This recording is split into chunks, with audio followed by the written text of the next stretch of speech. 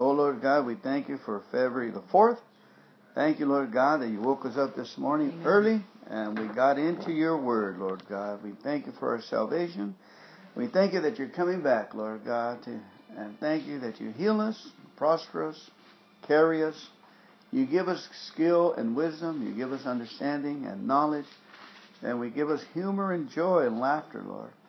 We thank you, Lord God, that you prepare a table before us in the presence of our enemies. Amen. You anoint our head with oil and our cup runs over. Thank you that goodness is surely running after us and mercy are catching up to us, Lord. Amen. And we shall dwell in your house forever and ever. Amen, Lord. Be in our reading today. I need more light. Okay. And thank you for the light you give us, Lord. The light of Jesus Christ. The Father of lights gives us light. Amen. Amen. Anna, would you please start our reading? Sure. You like that? You want me to? Exodus 19:16 to 21:21. On the morning of the third day, thunder roared and lightning flashed, and a dense cloud came down on the mountain. There was a long, loud blast from a ram's horn, and all the people trembled. Moses led them out of the camp to meet with God, and they stood at the foot of the mountain. All of Mount Sinai was covered with smoke because the Lord had descended on it in the form of fire. The smoke billowed into the sky like smoke from a brick kiln, and the whole mountain shook violently. As the blast of the ram's horn grew louder and louder, Moses spoke, and God thundered his reply.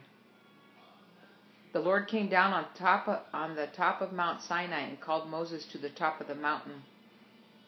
So Moses climbed the mountain. Then the Lord told Moses, "Go back down and warn the people not to break through the boundaries to see the Lord, or they will die. Even the priests who regularly come near to the Lord must purify themselves so that the Lord does not break out and destroy them." But Lord, Moses protested, "the people cannot come up to Mount Sinai. You already warned us. You told me, mark off a boundary all around the mountain to set it apart as holy." But the Lord said, "Go down and bring Aaron back up with you. In the meantime, do not let the priests or the people break through to approach the Lord, or he will break out and destroy them." So Moses went down to the people and told them what the Lord had said. Then God gave the people all these instructions. "I am the Lord your God who rescued you from the land of Egypt, the place of your slavery. You must not have any other God before me. You must not have any other God but me. You must not make for yourself an idol of any kind or an image of anything in the heavens or in the earth or in the sea. You must not bow down to them or worship them. For I, the Lord your God, am a jealous God who will not tolerate your affection for any other gods. I lay the sins of the parents upon their children. The entire family is affected, even children in the third and fourth generations of those who reject me. But I lavish unfailing love for 1,000 generations to come, who love me and obey my commands. You must not misuse the name of the Lord your God. The Lord will not let you go unpunished if you misuse his name. Remember to observe the Sabbath day by keeping it holy. You have 6 days each week for your ordinary work, but the seventh day is a Sabbath day of rest dedicated to the Lord your God. On that day, no one in your household may do any work. This includes you, your sons, and your daughters, your male and female servants, your livestock, and any foreigners living among you. For in 6 days the Lord made the heavens, the earth, the sea, and everything in them. But on the seventh day he rested. That is why the Lord blessed the Sabbath day and set it apart as holy. Honor your mother and your father, then you will live a long, full life in the land of the Lord your God is giving you. You must not murder, you must not commit adultery, you must not steal, you must not testify falsely against your neighbor, you must not covet your neighbor's house, you must not covet your neighbor's wife, male or female servant, ox or donkey, or anything else that belongs to your neighbor. When the people heard the thunder and the loud blast on the ram's horn, and when they saw the flashes of lightning and the smoke billowing from the mountain, they stood at the distance, trembling with fear. And they said to Moses, "You speak to us, and we will listen. But don't let God speak directly to us, or we will die."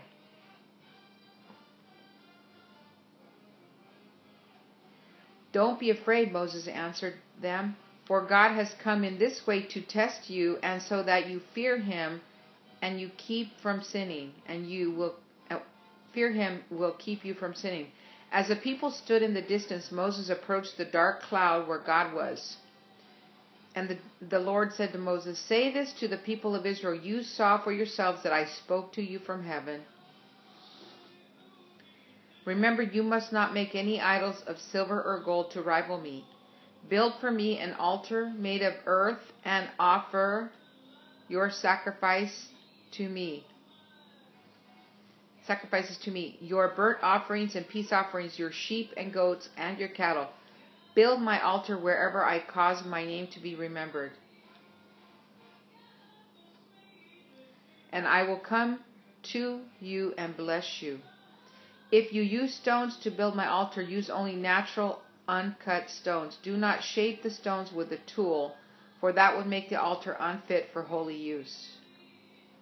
And do not approach my altar by going up steps. If you do, someone might look up under your clothing and see your nakedness. These are the regulations you must present to Israel. If you buy a Hebrew slave, he may serve for no more than 6 years. Set him free in the 7th year, and he will owe you nothing for his freedom. If he was single when he became your slave, he shall leave single. But if he was married before he became a slave, then his wife must be freed with him. If his master gave him a wife while he was a slave and they had sons and daughters, then only the man will be free in the 7th year, but his wife and children will still belong to his master. But the slave may declare, "I love my master, my wife, and my children. I don't want to go free." If he does this, his master must present him before God. Then his master must take him to the door or doorpost and publicly pierce his ear with an awl. After that, the slave will serve his master for life. When a man sells his daughter as a slave, she will not be freed at the end of the 6 years as men are. If she does not satisfy her owner, he must allow her to be bought back again, but he is not allowed to sell her to foreigners, since he's the one who broke the contract with her. But if the slave owner arranges for her to marry his son, he may no longer treat her as a slave, but as a daughter. If a man who has married a slave wife takes another wife for himself, he must not neglect the rights of the first wife to food, clothing, and sexual intimacy. If he fails in any of these 3 obligations, she may leave as a free woman without making any payment.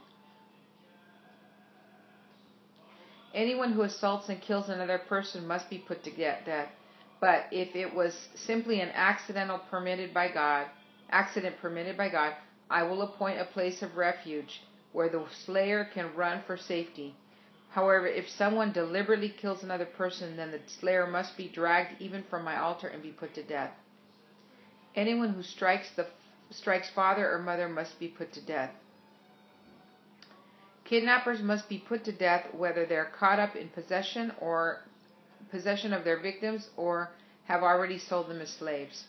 Anyone who dishonors father or mother must be put to death.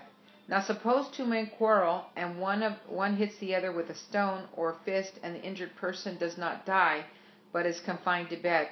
If he's later able to walk outside again, even with a crutch, the assailant will not be punished, but must compensate his victim for lost wages and provide for his full recovery. If a man beats his male or female slave with a club, and the slave dies as a result, the owner must be punished. But if the slave recovers within a day or two, then the owner shall not be punished, since the slave is his property. Amen. Matthew 23:13-19. What sorrow awaits you, teachers of religious law, and you Pharisees, hypocrites! For you shut the door of the kingdom of heaven in people's faces. You won't go in yourself, and you don't let others enter either. What sorrow awaits you, teachers of religious law, and you Pharisees, hypocrites! For you cross land and sea to make one convert, and then you turn that person into twice the child of hell you yourself are. Blind guides! What sorrow awaits you, for you say that it means nothing to swear by God's temple, but that it is binding to swear by the gold in the temple. Blind fools, which is more important, the gold or the temple that makes the gold sacred? And you say that to swear by the altar is not binding, but to swear by the gifts on the altar is binding. How blind! For which is more important, the gift on the altar or the altar that makes the gift sacred? When you swear by the altar, you are swearing by it and by everything on it. And when you swear by the temple, you are swearing by it and by God who lives in it. And when you swear by heaven, you are swearing by the throne of God and by God who sits on the throne. What sorrow awaits you, teachers of religious law, and you Pharisees, hypocrites! For you are careful to tithe even the tiniest income from your herb garden, but you ignore the more important aspects of the law: justice, mercy, and faith. You should tithe, yes, but do not neglect the more important things. Blind guides! You strain your water so you won't accidentally swallow a gnat, but you swallow a camel. What sorrow awaits you, teachers of religious law, and you Pharisees, hypocrites! For you are so careful to clean the outside of the cup and the dish, but inside you're filthy, full of greed and self-indulgence. You blind Pharisees, first wash the inside of the cup and the dish, and then the outside will become clean too. What sorrow awaits you, teachers of religious law, and you Pharisees, hypocrites! For you are like the whitewashed tombs, beautiful on the outside, but filled on the inside with dead people's bones and all sorts of impurity. Outwardly you look like righteous people, but inwardly your hearts are filled with hypocrisy and lawlessness. What sorrow awaits you, teachers of religious law, and you Pharisees, hypocrites! For you build tombs for the prophets your ancestors killed, and you decorate the monuments of the godly people your ancestors destroyed. Then you say, if we had lived in the days of our ancestors, we would never have joined them in killing the prophets. But in saying that, you testify against yourself that you are indeed the descendants of those who murder the prophets. Go ahead and finish what your ancestors started. Snakes, sons of vipers. How will you escape the judgment of hell? Therefore I, Jesus, am sending you prophets and wise men and teachers of religious law, but you will kill some by crucifixion, and you will flog others with whips in your synagogues, chasing them from city to city. As a result, you will be held responsible for the murder of all godly people of all time, from the murder of righteous Abel to the murder of Zechariah, son of Berechiah, whom you killed in the temple between the sanctuary and the altar. I tell you the truth, this judgment will fall on this very generation. O Jerusalem, Jerusalem, the city that kills the prophets and stones God's messengers. How often I have wanted to gather you, your children, together as a hen protects her chicks beneath her wings. But you wouldn't let me. And now, look, your house is abandoned and desolate. For I tell you this, you will never see me again until you say, blessings on the one who comes in the name of the Lord. Amen. Wow, beautiful. All right, Psalms. Entrust yourself to God's mercy as you pray. Psalm 28. Affirm your trust in God's justice, protection, and strength. Psalm 28, 1 through 9. A prayer of David. I pray to you, O Lord, my rock. Do not turn a deaf ear to me, for you are silent. I might as well give up and die. Listen to my prayer for mercy as I cry out to you for help, as I lift my hands towards your holy sanctuary. Do not drag me away with the wicked, with those who do evil, those who speak friendly words to their neighbors, while planning evil in their hearts. Give them the punishment they so richly deserve. Measure out in proportion to their wickedness. Pay them back for all their evil deeds. Give them a taste of what they have done to others. They care nothing for what the Lord has done or for what his hands have made. So he will tear them down and they will never be rebuilt. Praise the Lord, for he has heard my cry for mercy. The Lord is my strength and shield. I trust him with all my heart. He helps me, and my heart is filled with joy. I burst out in songs of thanksgiving. The Lord gives his people strength. He is a safe fortress from his anointed king. Spare your people. Bless Israel, your special possession. Lead them like a shepherd and carry them in your arms forever. Amen. Proverbs 7, 1 through 5. Follow my advice, my son. Always treasure my commands. Obey my commands and live. Guard my instructions as you guard your own eyes. Tie them on your fingers as a reminder. Write them deep within your heart. Love wisdom like a sister. Make insight a beloved member of your family. Let them protect you from an affair with an immoral woman, from listening to the flattery of a promiscuous woman. Amen. Now we will begin our commentary. Let me read today's study on Matthew 23, 24, and 25. 23 and 24, 25 says, what sorrow awaits you, teachers of religious law, and you Pharisees, hypocrites, for you are careful to tithe even the tiniest income. Okay, let's go with that. The Pharisees strained their water so they wouldn't accidentally swallow a gnat, an unclean insect according to the law. They were meticulous about the details of ceremonial purification, but they had lost their perspective on inner purity. They were ceremonially clean on the outside, that had corrupt hearts. Corrupt hearts were as big as camels. It's possible to obey the details of the law, but disobey the purpose of the law. For example, we could be very precise and faithful about giving 10% of our money to God, but refuse to give 1 minute of our time in helping others. Tithing is important for supporting others, but giving a tithe does not exempt us from fulfilling God's other directives. Obedience in one part of our lives does not make us for disobedience. Anyway, right here it says that the greater things of the law is what? Mercy, neglect.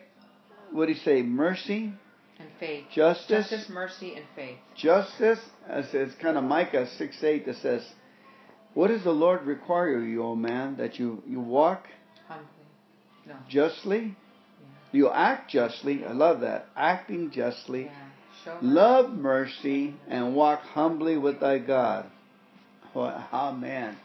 Acting justly is acting fairly. Saying, fairly with others. I love it. Woohoo! Boy, that was some hard-hitting hits. Jesus was really... I kind of I circled all the times he called him a hypocrite and all the times he called them blind fools and blind. It's like 7 times of hypocrites I counted. I might have missed one along the way, I don't know, but 5 times blind and 7 times hypocrites. And I should have underlined, what sorrow awaits you, what sorrow awaits you. Well, that's 3. What sorrow awaits you, 4. What sorrow awaits you, 5. What sorrow awaits you, and 6, 7. About 7 times, what sorrow awaits you. And they were so close to salvation, and they were right in front of them. It's interesting how with them, he doesn't have a problem telling them like it is. With the prostitute, the tax collector, the people, that were sinners also, he didn't do this. He didn't say they're hypocrites. He didn't say that they're, blind. He had mercy on the sinners or the lost. But here, he just goes at it. He's like, What sorrow awaits you. 1, 2, oh my God, 2, 3, 4, 5, 6, 7 times. 7 times I see that in the scripture. One of the things that is very clear is, what sorrow awaits you, teachers of religious law, and you Pharisees, hypocrites, for you shut the door of the kingdom of heaven in people's faces. Amen. You won't get in yourselves, and you don't let others in. So they're not going to get in for what they're doing, but that shuts the door for others to get in, which is even a huge woe to you. What sorrow awaits you? Wow. It's amazing here because he said in this generation, all the even from Abel all the way to Zechariah, so sad, will be held responsible for all the deaths. It just seems to me like the father is coming home and he had enough with the unruly children, in his house. And he's saying, this is the maximum a chance for you to repent. I'm showing you signs and wonders. I'm written in the scripture, and you still want to hang on to your greed. You still want to hang on to your long tassels and actually your power. You want to hang on to the power. Control, yeah. And then have their own, make it hard for the people. So he said, enough is enough. He just slammed them, and it says, and then the beauty of it is his heart. He says, "Oh, Jerusalem, Jerusalem," and I bet you he was crying right here. The city that kills the prophets and stones God's messengers. How sad, huh? How often I have wanted to gather your children together as a hen protects her chicks beneath her wings, but you wouldn't let me. And now, look, your house is abandoned and desolated. For I tell you this, you will never see me again until you say, blessings on the one who comes in the name of the Lord. Yeah. Blessings in the name who comes of the Lord. Okay, well, you have anything else in this? Yeah, this is this is the first time that I really read closely on the part about when they swear, and he compares. Which is more important? It says, what sorrow awaits you, for you say that it means nothing to swear by God's temple, but that it's binding to swear by the gold in the temple. And then he says, blind fools, which is more important, the gold or the temple that makes the gold sacred? So he gives a couple of examples there on how when you do swear, you're even to the throne of God, you're doing that. And really believe we. It says, and Amen. when you swear by heaven, you are swearing by the throne of God and by God who sits on the throne. Wow. Wow, he really addresses all the areas of their... Maybe that's another way to command something and pray for something, zero it in, the ultimate thing that a human being can do to sanctify, your giving. Say first, Lord, I give you, Lord, I swear by the temple that I give this gold to be used for your glory, Lord God. That is my best of my ability to give it to you, Lord. Sanctify it, Lord God, and please take it as a sweet offering. Well, I don't think we need to say I swear. I know later on he talks about, you shouldn't do that. Yeah. You just say yes or no. Yeah, I used to do that before I knew this. Yeah, we used to do it as kids, Swear to God or swear by your mom. Yeah. So now I'm very careful not to do that. But I don't understand what the word really swear means, but I just think it's just very strong soul commandment, of your faith, zeroing in on the wrong thing. Those guys were zeroing in on the wrong thing. Yes, I think exactly what you say, because they said what the gift on the altar or the altar that makes the gift sacred. When you swear by the altar, you're swearing by it and everything on it. So you're really kind of like it's a sacred place. You're not considering its holiness. You're not considering its... You're being indifferent again. Yeah, it's not good. And you've been devilish, trying to take the power away from God and... maybe that's... Yeah. Or the credit. Yeah, like commanding God. Like, well, He's God on the throne and you're trying to tell Him what to do? That's not right. So anyway, I saw that, but let's see. It's just a lot of things that, they basically had a lot of areas of just greed, pride, control. Amen. The 7 sins almost. There was something else in here that stood out. Where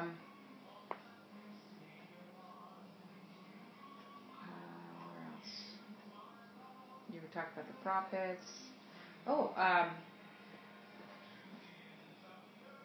That's very important. But you ignore the more important aspects of the law: justice, mercy, and faith. You should tithe, yes, but do not neglect or find more than okay.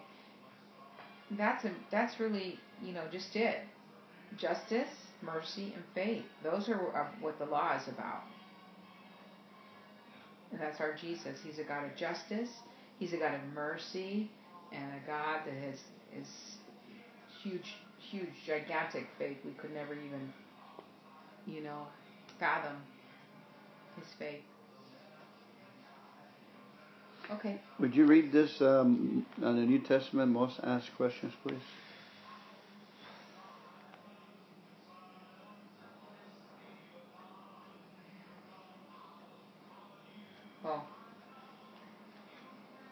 This long paragraph here? Yeah, I'll split it with you. Or didn't we already? Did you read? Okay. What is God's covenant with His people? The covenant relationships that God established and developed with His people may be the most important theological theme of the Old Testament. The covenant theme in the Old Testament begins with Noah, through whom God made a covenant with all of creation. God promised to uphold the created order and gave the rainbow as a sign of this commitment. God later established a covenant relationship with Abraham and his family through circumcision. Genesis 17:10. In God's covenant with Abraham promised descendants, land, and rulers. These promises form the basis of the covenants God later made with His people. God's covenant with Israel at Mount Sinai was a national covenant whose sign was the Sabbath. It addressed how Israel would be the chosen descendants of Abraham. The covenant took the form of a suzerain vassal treaty, an ancient relationship established between a great king and loyal subjects. The Sinai covenant was renewed in Deuteronomy and Joshua 24. The renewed focus on God's promise of land and how Israel could conduct itself while inhabiting the land. God later formed a covenant with King David, 2 Samuel 2, which provided the line of kings God promised to Abraham and Jacob. Years later, at a low point in Israel's history, the prophet Jeremiah told of a new covenant in Israel's future, in which it deals of the covenants with Abraham and Israel would finally be realized. Jeremiah's prophecy found fulfillment in the person and work of Jesus Christ.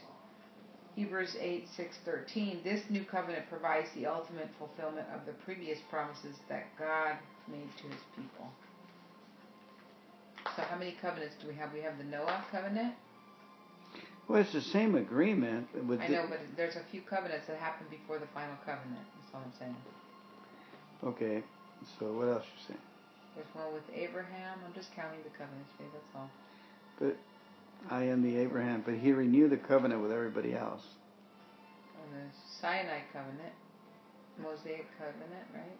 At different times, yeah. And then King David. Are they different, or is it the same covenant? Well, it says, and then the new covenant, okay. Well, it just said it fulfilled, all of these covenants fulfilled Jesus. It says, found fulfillment in the person and work of Jesus Christ.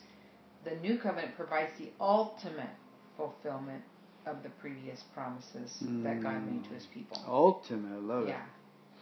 So 1, 2, 3, 4. Okay.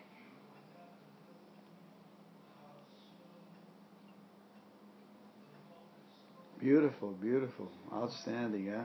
Noah, Abraham. Jeremiah's prophecy found fulfillment in the person and work of Jesus Christ. Ultimate fulfilling the previous promise that God fulfilled. Amen. Blessed be the word of the Lord. He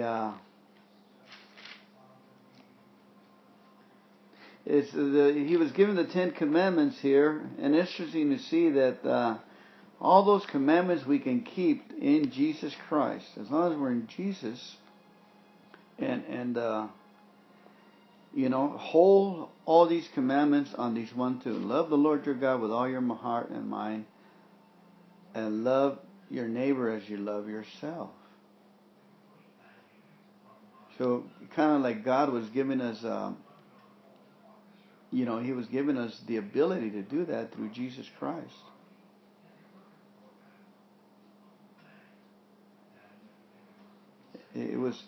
Yeah, amen.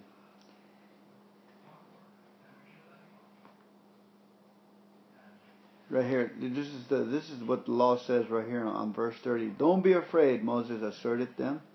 God has come in this way to test you, and so that your fear of Him will keep you from sinning. Your fear of Him will keep you from sinning. That's one of the things I always ask God all the time. It says, why doesn't God show Himself, run through L.A. like a 300-foot warrior that He is, and stop and have people, terrify people, and they wouldn't sin. He does. He showed Himself to a few people, how fierce He can be as a warrior.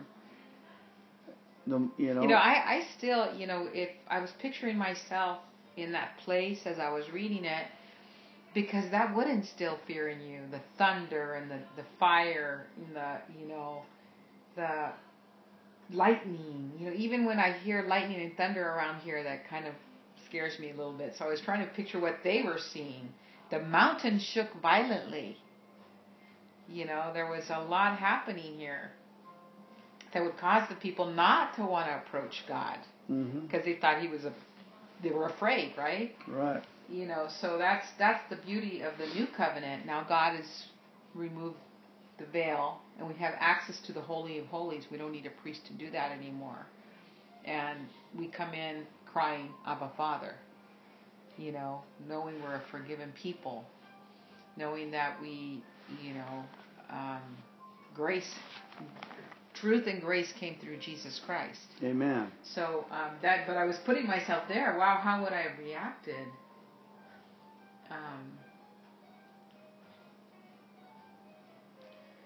But God was clear, He was like you said, testing them. But He said, don't let them come past that boundary. They couldn't go past that boundary. And then they got these commandments. Amen. Right here in the Exodus, it says, on the contrary, God's commands and guidelines, when followed, would create a community that would provide for the needs of every individual in a loving and responsible manner. Leviticus 25. Far from threatening their fortunes, God's command would greatly bless them if only they would obey. There's the key word, obey. By Jesus' time, however, most people had twisted God's laws again. They thought that by obeying God's law, they could earn His protection from disaster and prosper from His blessings. They thought they could manipulate God. Today, money, pleasure, morality, or influence can become gods if we focus on them for identity, making, or security. No one sets out to worship these things, but we can twist them over time by the amount of time we devote to them. They can grow into gods that control our thoughts and energies. Listening to God first keeps these things from turning into gods. Humbly walking with our God, and giving thanks when we mess up. So the problem can dissolve. That's why we thank Him in the situation. So in the situations, we're actually pleading for God's presence. I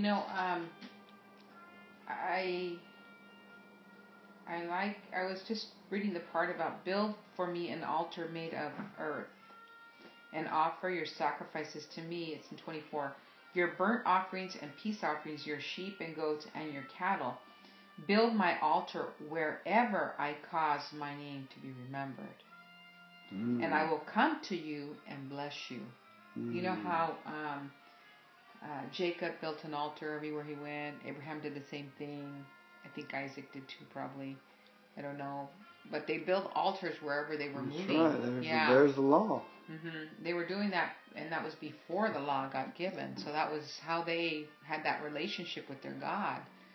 And then it says, if you use stones to build my altar, use only natural uncut stones. Do not shape the stones with a tool, for that would make the altar unfit for holy use.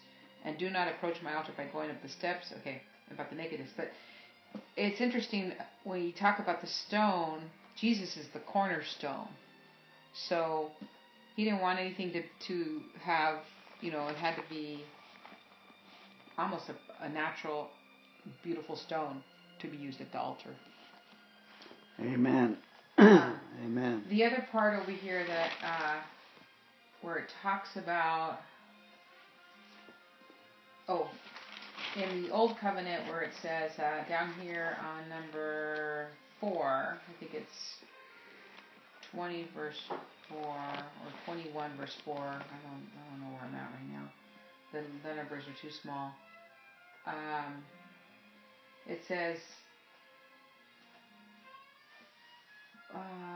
I lay the sins of the parents upon their children, and the entire family is affected, even children in the 3rd and 4th generations of those who reject me.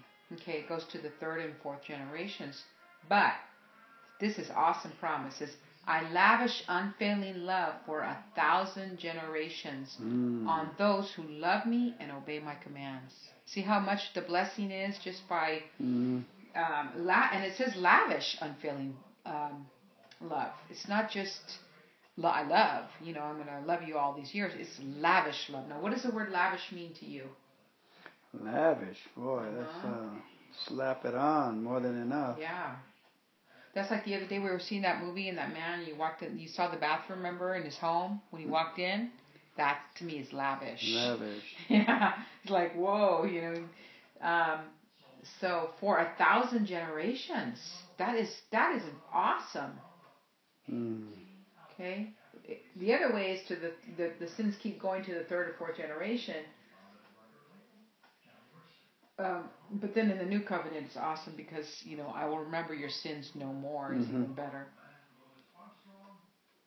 Amen.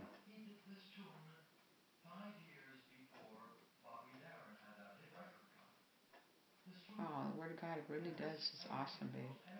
Would you end it with a prayer, please? Okay, yes, Lord, we thank you for this day, Lord. We thank you for your wonderful, wonderful word, Father, where we can just take hold of your promises and have hope, Lord. And Father, we just bless this day, Lord. We bless the word that's come out of our mouths, Lord. And Father, we thank you for teaching us, Lord, and the ways that we walk, Lord, and to have faith and justice and mercy with others, Lord. And we thank you for the new covenant, Lord, because the old covenant, Father, we couldn't attain. And Father, you just were using that for us to come to the end of ourselves. But in the new covenant, the blood of Jesus speaks of better things. The blood of Jesus, the broken body of Jesus has brought many blessings in the blood of Jesus, many blessings. And Father, we just receive those blessings into this household, Father. And we thank you that you're a God that goes to and fro, Lord, looking to bless those whose hands are open wide, Father, to receive your gifts, Lord, and your blessings. And we take what you have, Lord. But look for us here at 542 East Lemon.